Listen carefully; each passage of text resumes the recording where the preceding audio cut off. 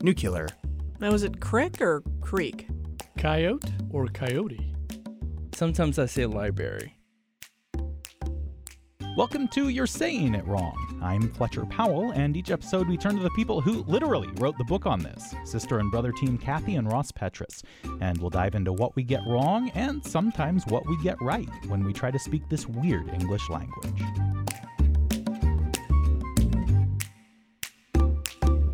Today we're going to get going with what I think is a really interesting question, and one that really goes to the heart of a lot of what you two talk about, Kathy and Ross, on this podcast. And we've had some comments and a listener email, at least one, addressing this. And why don't you go ahead and introduce what we're talking about to begin with today? Okay, the question really is, who are we to tell you what to say? Can we tell you what to say? And then someone commented that you all seem to talk a lot about what to say, but don't give us definite rules. So basically, it's sort of a mishmash. What's going on here? Who are we to talk about this? And what are we talking about? And why are we talking about it? And are there rules? So a little bit of that Admiral Stockdale, who am I, what am I doing here? Yes, exactly. I forgot about him, but yes, I should be wearing a uniform. But yeah, because I mean, the problem is a lot of people question that. I mean, I think you've heard about like the fight in language between prescriptivists and descriptivist. And I think that Ross and I talk about this a lot just in conversation. The more that we wrote and learned about words, the less inclined we were to be the grammar police, in quotes, which we kind of started as a little bit, I'd say, especially when I was a kid, I certainly was. But at the same time, we do see the necessity for certain rules. And then the question comes in is like, where do these rules come from? How do they come? And it's interesting because English, unlike French, for example, doesn't have an academy of English. France has the Académie Française, 40 people called the Immortals, publish a dictionary, and they decide what is French and what is not French. English doesn't have that. English has sort of a kind of fly as you go. I mean, sort of go as you can. We could have melded into various words, go into this is correct, this isn't correct. And that's why there's a lot of discussion in English, more so than in French, because there's no one telling us what to say and what's correct. We have to decide as a group. If I want to interject, though, what interests me with that, Ross, what you're just saying, though, is yet in France, I know how the board always issues those things because they're trying to keep English out of the language, right? To some degree, But then remember how you always see these articles and they're trying to do that and everybody's still using like le computer instead of whatever it's supposed to be, right? Well, or the interesting thing with French, I mean, I guess this is sort of a tangent, though, is that to some degree they're successful, to some degree they're not, the French Academy. A computer is still pretty much ordinateur and not computer. But email, the French Academy said should be courriel. But I noticed that courriel is all over the place in official documents. But if you go to Paris, and you write an email, des emails, you do. So it's kind of a bifurcation there. Officially, sometimes it works. Other times it works completely. But it's more of a mix. But we don't have anything like that in English. Nothing. We have to figure out what's right. And that's why we're always babbling about it. And English kind of works on a consensus, really. Don't you think? I mean, there's sort of a consensus, this is correct and this isn't correct. Absolutely. Well, I think what it is you're really talking about norms. Language norms is how I would put it. And they become rules qua rules. But you're right. There's no one from on high saying this is it. Although, this is where I go back to my grammar police comment, is you have a ton of people who impose their own thing. And how many times have we talked about the people like George Gross, the grammarists in the past, who came up with rules and imposed them, and people follow them now.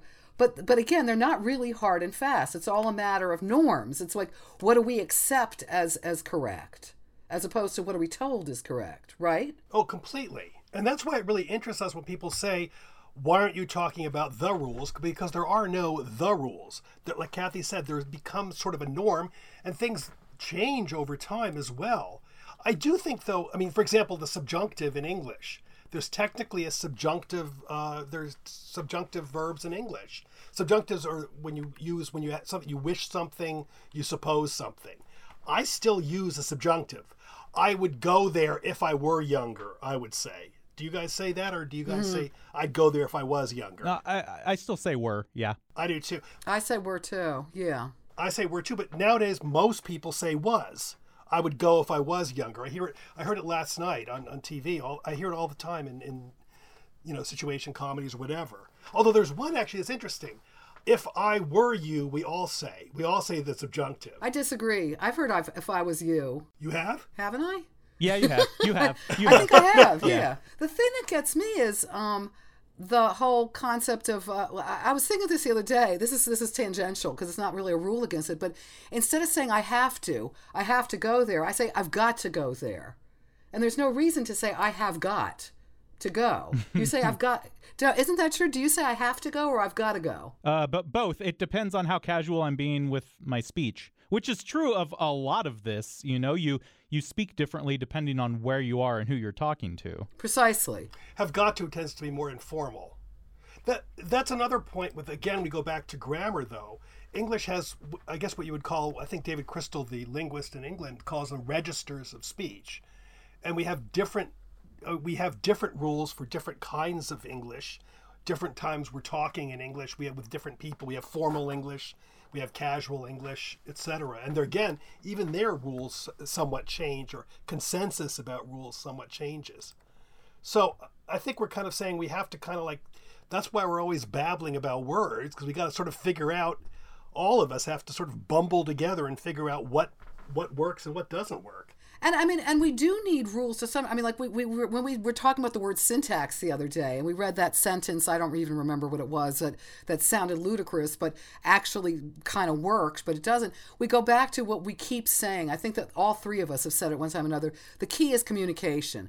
So you do need some sort of set of guidelines. You do. Otherwise, you can't speak. You can't communicate. But I take exception with the people that go, don't split your infinitive, or don't end your sentence with a preposition. Because as we know, these, quote, rules, unquote, are kind of bogus. They were imposed. Yeah, not just kind of. They were Yeah, made they're up. totally bogus. Yeah, exactly. Also, I want to say there's no real danger of the English language becoming the Wild West.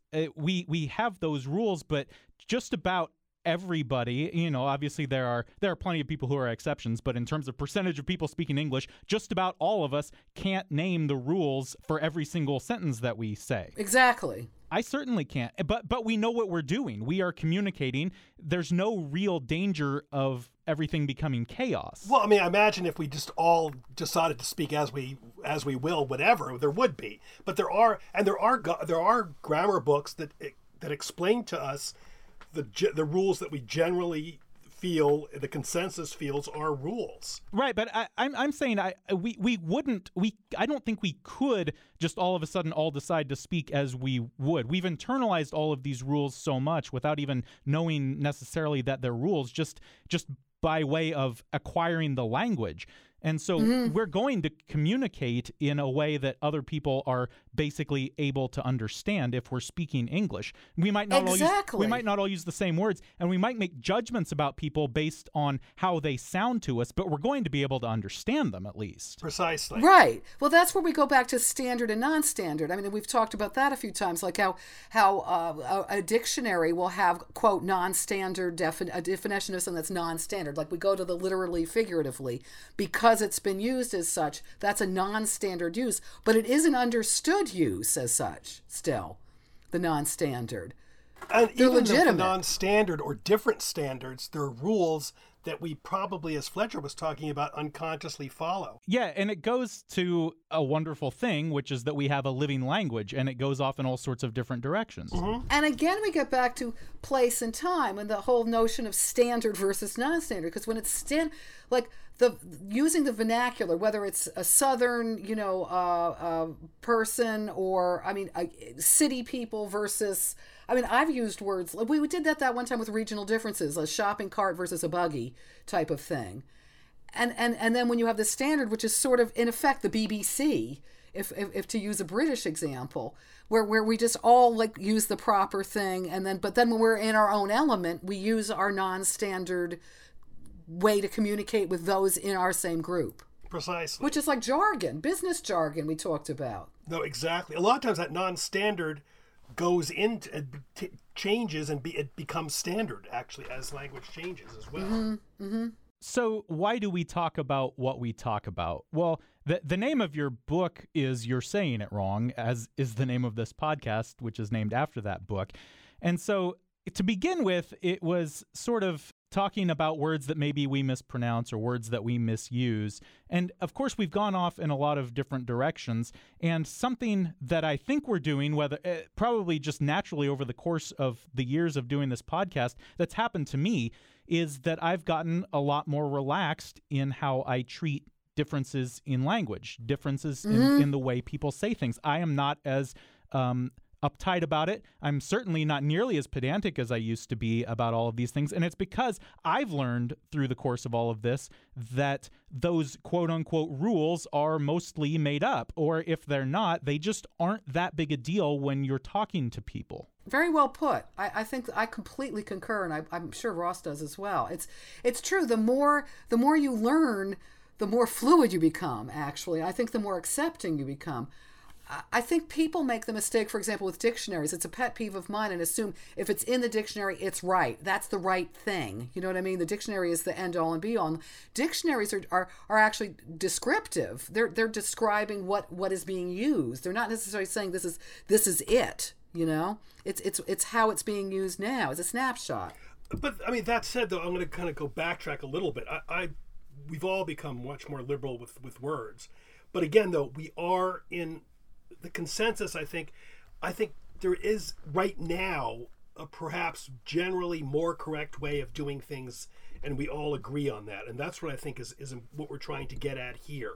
Language changes, and I think we have to be aware of the changes, and we have to be very open and welcoming to the changes. But we also have to communicate clearly. And in that case, I do think we're going to go on with different words right now. And is this right or wrong, Fletcher? And there are words that are incorrectly used, and it's better to use them correctly than not correctly, particularly if you're writing a speech or doing a resume. I think, Kathy, you and Fletcher would agree with that. Yes. Yeah, definitely. I hope that no one gets the wrong idea again, that I was saying there are no rules or there shouldn't be any rules. Certainly, there are commonly accepted rules that we ought to follow in order to be able to communicate with each other clearly. What I was saying, of course, is that they aren't as hard and fast as a lot of people seem to think they are. And when you really, really dig in and think about it, a lot of them aren't as necessary as people seem to think they are. Completely agree. Exactly. Here. But again, we're going to go back into some words right now. And these are what we call confusables. And these are words that have different definitions. And I would suggest with the bulk of these confusables to be pretty much aware of the differences. Don't you agree, Kathy, on this? Yes, I do. Well, that's what we got. I mean, there are, it's like there are rules and there are rules, and there is right and wrong. You can't just say, I mean, I can't walk around and point to like my earring and say, this is my drawer. I can't. I mean, I could, but you guys would not know. Why am I saying I'm going to put a drawer in my ear? Yeah, I think what we've been talking about a lot here is construction of language, not exactly so much with definitions. Because with definitions, there a lot more right and wrong than what we've been talking about. I think so. Yes. But let's do it. Let's get into it. I think we're picking back up with the letter O in our trip through the alphabet here. Okay, I'm going to read something, and you find the mistake, Fletcher. This is a professor was commenting. A professor at a pretty good college was commenting about coursework. It was on their wiki. There are a number of works that might help you develop your take on the myth. Apologies for obviating the obvious. Okay. I was under the impression that obviate meant something like to make obsolete. Wow. Very good. To do away with or to render unnecessary. Yeah, that's it. Render unnecessary. That's exactly what I was thinking. A lot of people have the mistake. They hear obv and they think obvious, and they assume that obviate is make obvious. Yeah. Which it is clearly not. It's they come from the same root, don't they, Ross? You're the Latin expert. Yeah, they do. Yeah, they do. It actually comes from Latin ob, which means in front of, and it's sort of interesting because the via or via in Latin, via, is way or road, so it's basically in front of the road. It basically kind of blocks the road or something, which I thought was sort of interesting. Or then you try to get it out of the way of the road. So they both come from obvious and obviate come from the exact same roots, ob and via. You usually, though, see obviate. You don't really usually see obviate except for when you say obviate the need. That's like that's the standard time you see obviate. Otherwise, do either of you see obviate without obviate the need? No, and I don't think I have. I don't really even see obviate the need that much. I just don't see the word used that often. I don't think I ever use the It's word. a fun word, though. I like obviate. Listen to it. Yeah, I've always kind of liked it, and I think that's why it stuck in my head more or less what it meant. And I can certainly understand people misunderstanding the word and thinking that it means to make obvious. I mean, it looks like it. But as one thing I wanted to say quickly here, Fletcher does not get these words ahead. This is not like Antique Roadshow where they actually rehearse it. Every time we do these words, Fletcher has never seen them. That is true. That is true. This is the first time I've heard any of these.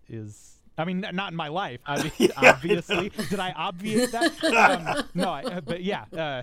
Thanks for giving me the credit, Ross. I appreciate that.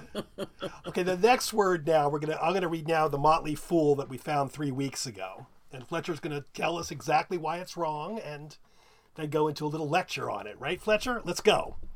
Most high-flying growth stocks have been on a painful descent over the past 3 years, 3 months. This could be an opportunistic time to pick up great companies at great prices.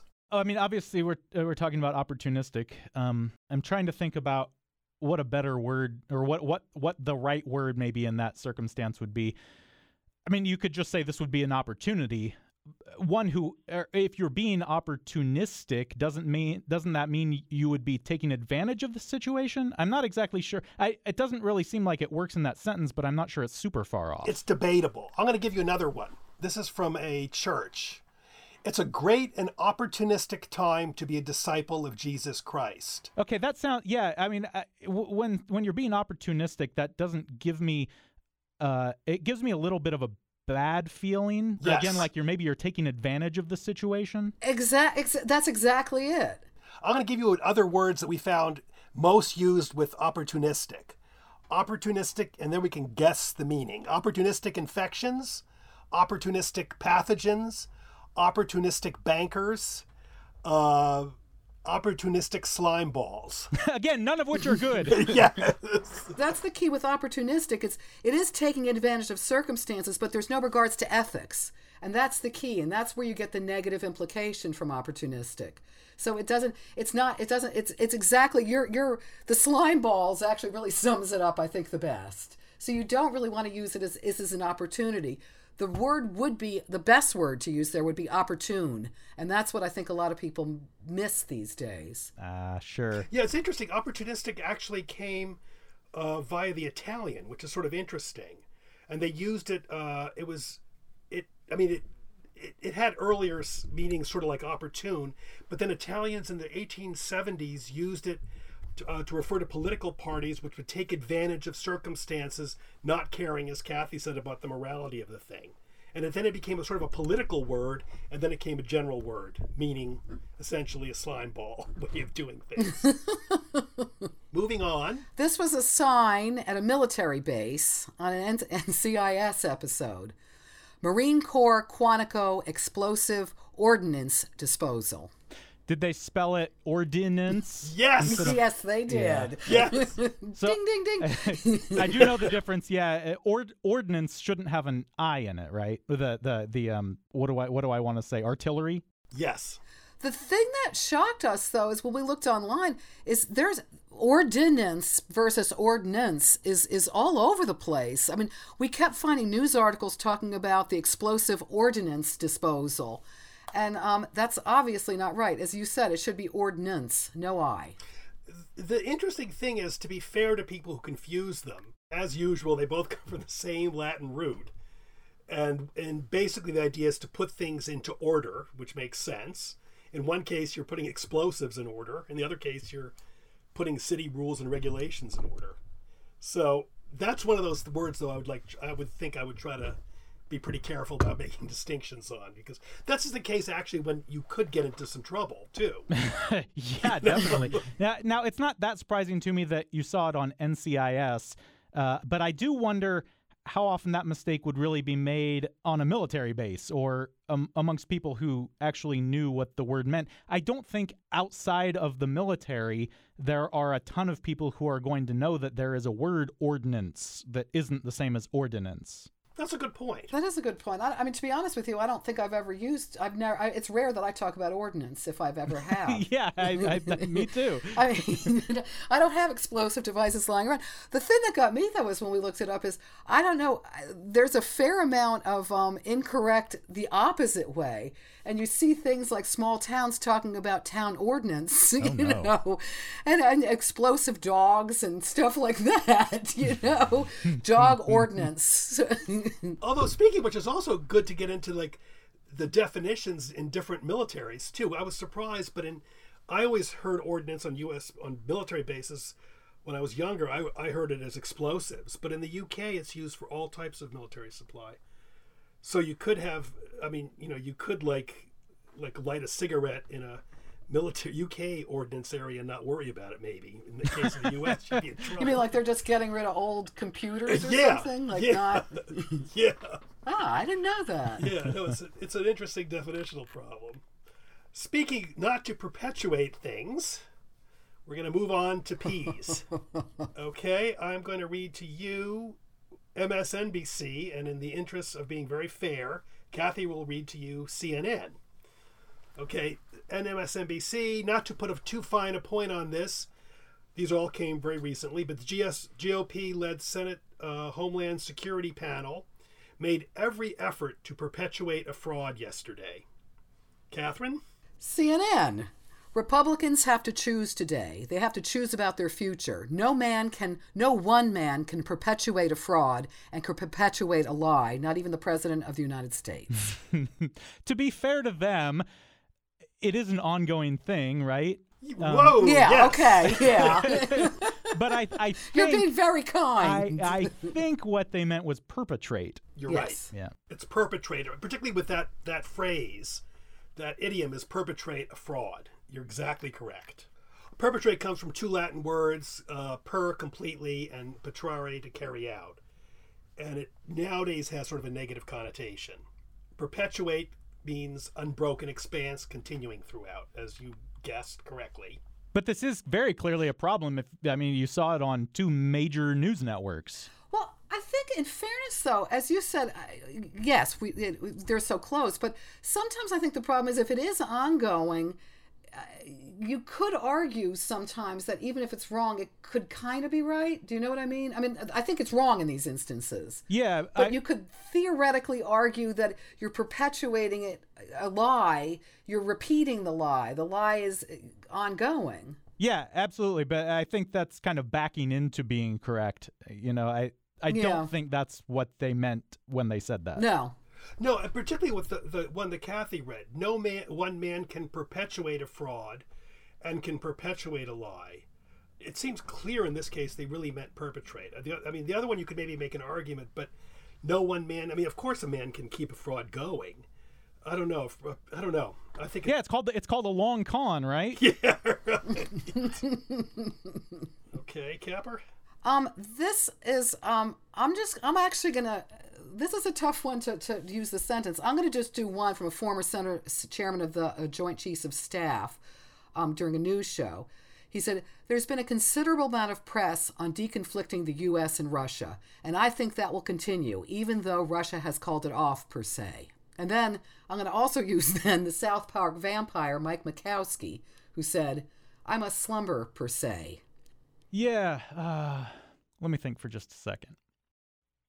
I've never really totally been 100% sure what per se means or when you should use it. So I'm going to take a dive on this one. I don't really know what they want to be saying or what they ought to be saying. Well, I think you're actually right by saying that you're just going to take the dive on it. Because the problem is people just chuck per se in just sort of as a way to fill in gaps or to sound smart, I think. And it doesn't mean anything in the sentences they're using. There's nothing to say in its place. Ross? Well, what does per se mean technically? Technically, it's Latin per, by, and through, se itself. So it means in and of itself. Kathy and I found a great definition in the Oxford English Dictionary, or a great usage, which really tells you what it says. A pigsty in a city is per se a nuisance. In and of itself, it's a problem. You can't argue with that. But I think what Kathy and I are talking about now, though, is people are sort of chucking it in willy-nilly anywhere. and just saying, I think it sounds cool because it's Latin, is what they say it. I'm trying to figure out what people are thinking they're saying in its use. I mean, actual, because they're clearly not saying in and of itself. Let's read. I'm going to read that sentence again, and let's just sort of analyze. Let's pick it apart. I think that will continue, even though Russia has called it off per se. I think they mean actually. Or maybe, since he thinks it will continue, Russia maybe has they say they've called it off, but they haven't actually? That's what I was just thinking, sort of like quotation marks around it, sort of like has called it off, like sarcastic almost. I think you guys are right. That sounds really good to me. Mm-hmm. Whatever it doesn't mean, but he thinks it means in this case. No, it doesn't. But I think it's wink, wink. Yeah. Like, yeah, right. Yeah, right. That's what it is. You're right. Speaking of when Fletcher said say in that word, that's something else we've seen a lot of now. We've seen per se written as PER and the new word SAY. Mm-hmm. That's very common at this point, too. Here's an interesting thing, though. Here's a misspelling of the word, but I think they're actually using it correctly. Tell me if it is. This is from the American Enterprise Institute. These agencies were dominated by engineers, practical people whose goal was not science per se, misspelled as SAY, but to find ways to put new technologies into the hands of soldiers. In that case... That's correct usage. It's correct usage and misspelled. Correct. Spelled wrong, but correct. Yeah. See, but now, going back to the no rules, but there are rules, couldn't you argue that it should be spelled S-A-Y? I mean, why not? We know what it means. No, but that's a case where I think we should definitely spell it correctly. I think because we don't know what it means as per se. A lot of people don't. We can go to a dictionary, and I mean, I know you're kidding, but I mean, I think that's a really good point in the joke, because we can go to a dictionary and look up per se, and we can see what it means. Misspelling, I think we should seek to spell correctly, and I'd say that as a very bad speller who loves spell check. Yeah, you know what? You brought up another really great point, which is that dictionaries are often handy for actually finding out the definitions of words and not just for looking up words that you don't think should exist and getting mad at it. Like that.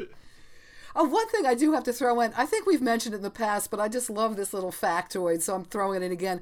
We've mentioned this, haven't we, that the word ampersand, the and sign, was spawned by per se. Oh, yeah, and per se and. Yeah. Yeah. That's right. I always love that. I do too. Okay, here's our final trick question. This is from Honest Reporting Blog. Alistair Cook, a former British intelligence officer. I'd like you to listen to this carefully, okay, Fletcher? I should add that before we go. Okay. Okay, Alistair Cook, a former British intelligence officer, argues in The Guardian that the word terrorist is a pejorative term. I think you've got to repeat it with a little more emphasis, Okay. Royce. Alistair Cook, former British intelligence officer, argues in The Guardian that the word terrorist is a pejorative term. Are you saying pejorative correctly, or did you say pejorative? Wow, he did it. He did it. Okay, well, it's because you asked me to listen so closely. I was gonna say, yeah, it's a pejorative term. You got it. There's no per in pejorative. Is this, yeah, are we seeing that a lot then? Everywhere. We found it in the Oxford Handbook of Political Ideologies, bestsellers, A History of the World, academic papers, Harvard Law School, The New Scientist, letters to the editor. So remind me, we talked a long time ago about this sort of thing where you slip sounds in that aren't there. We talked about elision sometimes, which I think is the opposite. But what's this called when you're slipping sounds in that shouldn't be there? It's a penthesis.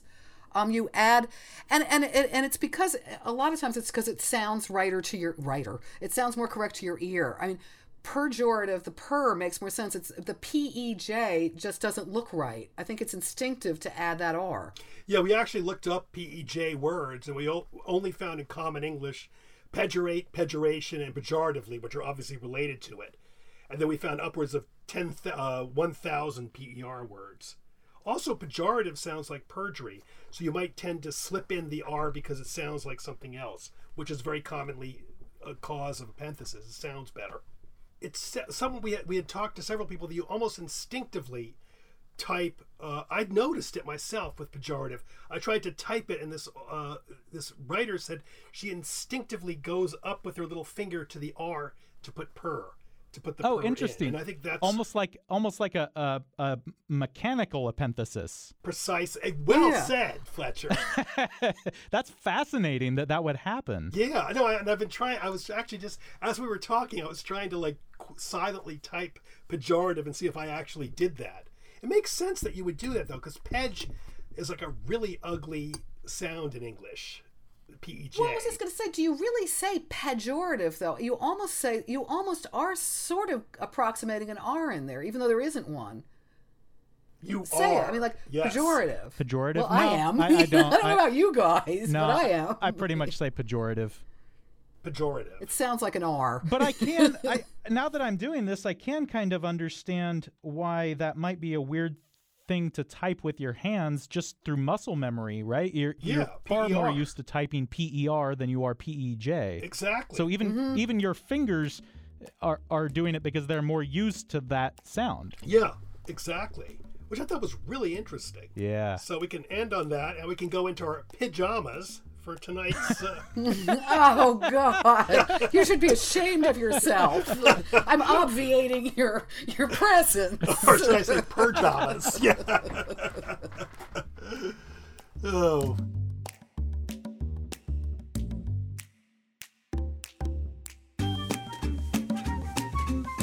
This episode of You're Saying It Wrong has been produced by me, Fletcher Powell, help from Beth Golay and Luann Stevens in the studios of KMUW in Wichita, Kansas. Kathy Petrus records from her home in Seattle, Washington, Ross Petrus from his home in Toronto, Ontario. If you have a question for Kathy and Ross, you can tweet it at us. We're at YSIWpod. Email them at kandrpetrus@gmail.com or email me at powell@kmuw.org. And if you like what we're doing, leave us a rating or even a review at Apple Podcasts. Those reviews help us. They're how we get more people to find us. Kathy and Ross's book, You're Saying It Wrong, was published by 10 Speed Press. You can find that and much of their other work pretty much anywhere you get books. We recommend your local independent bookstore. And of course, Kathy and Ross are always up to something. You can check out their other work through their website, kandrpetrus.com. That's KANDRPETRAS.com. Thanks for joining us. We'll be back in 2 weeks.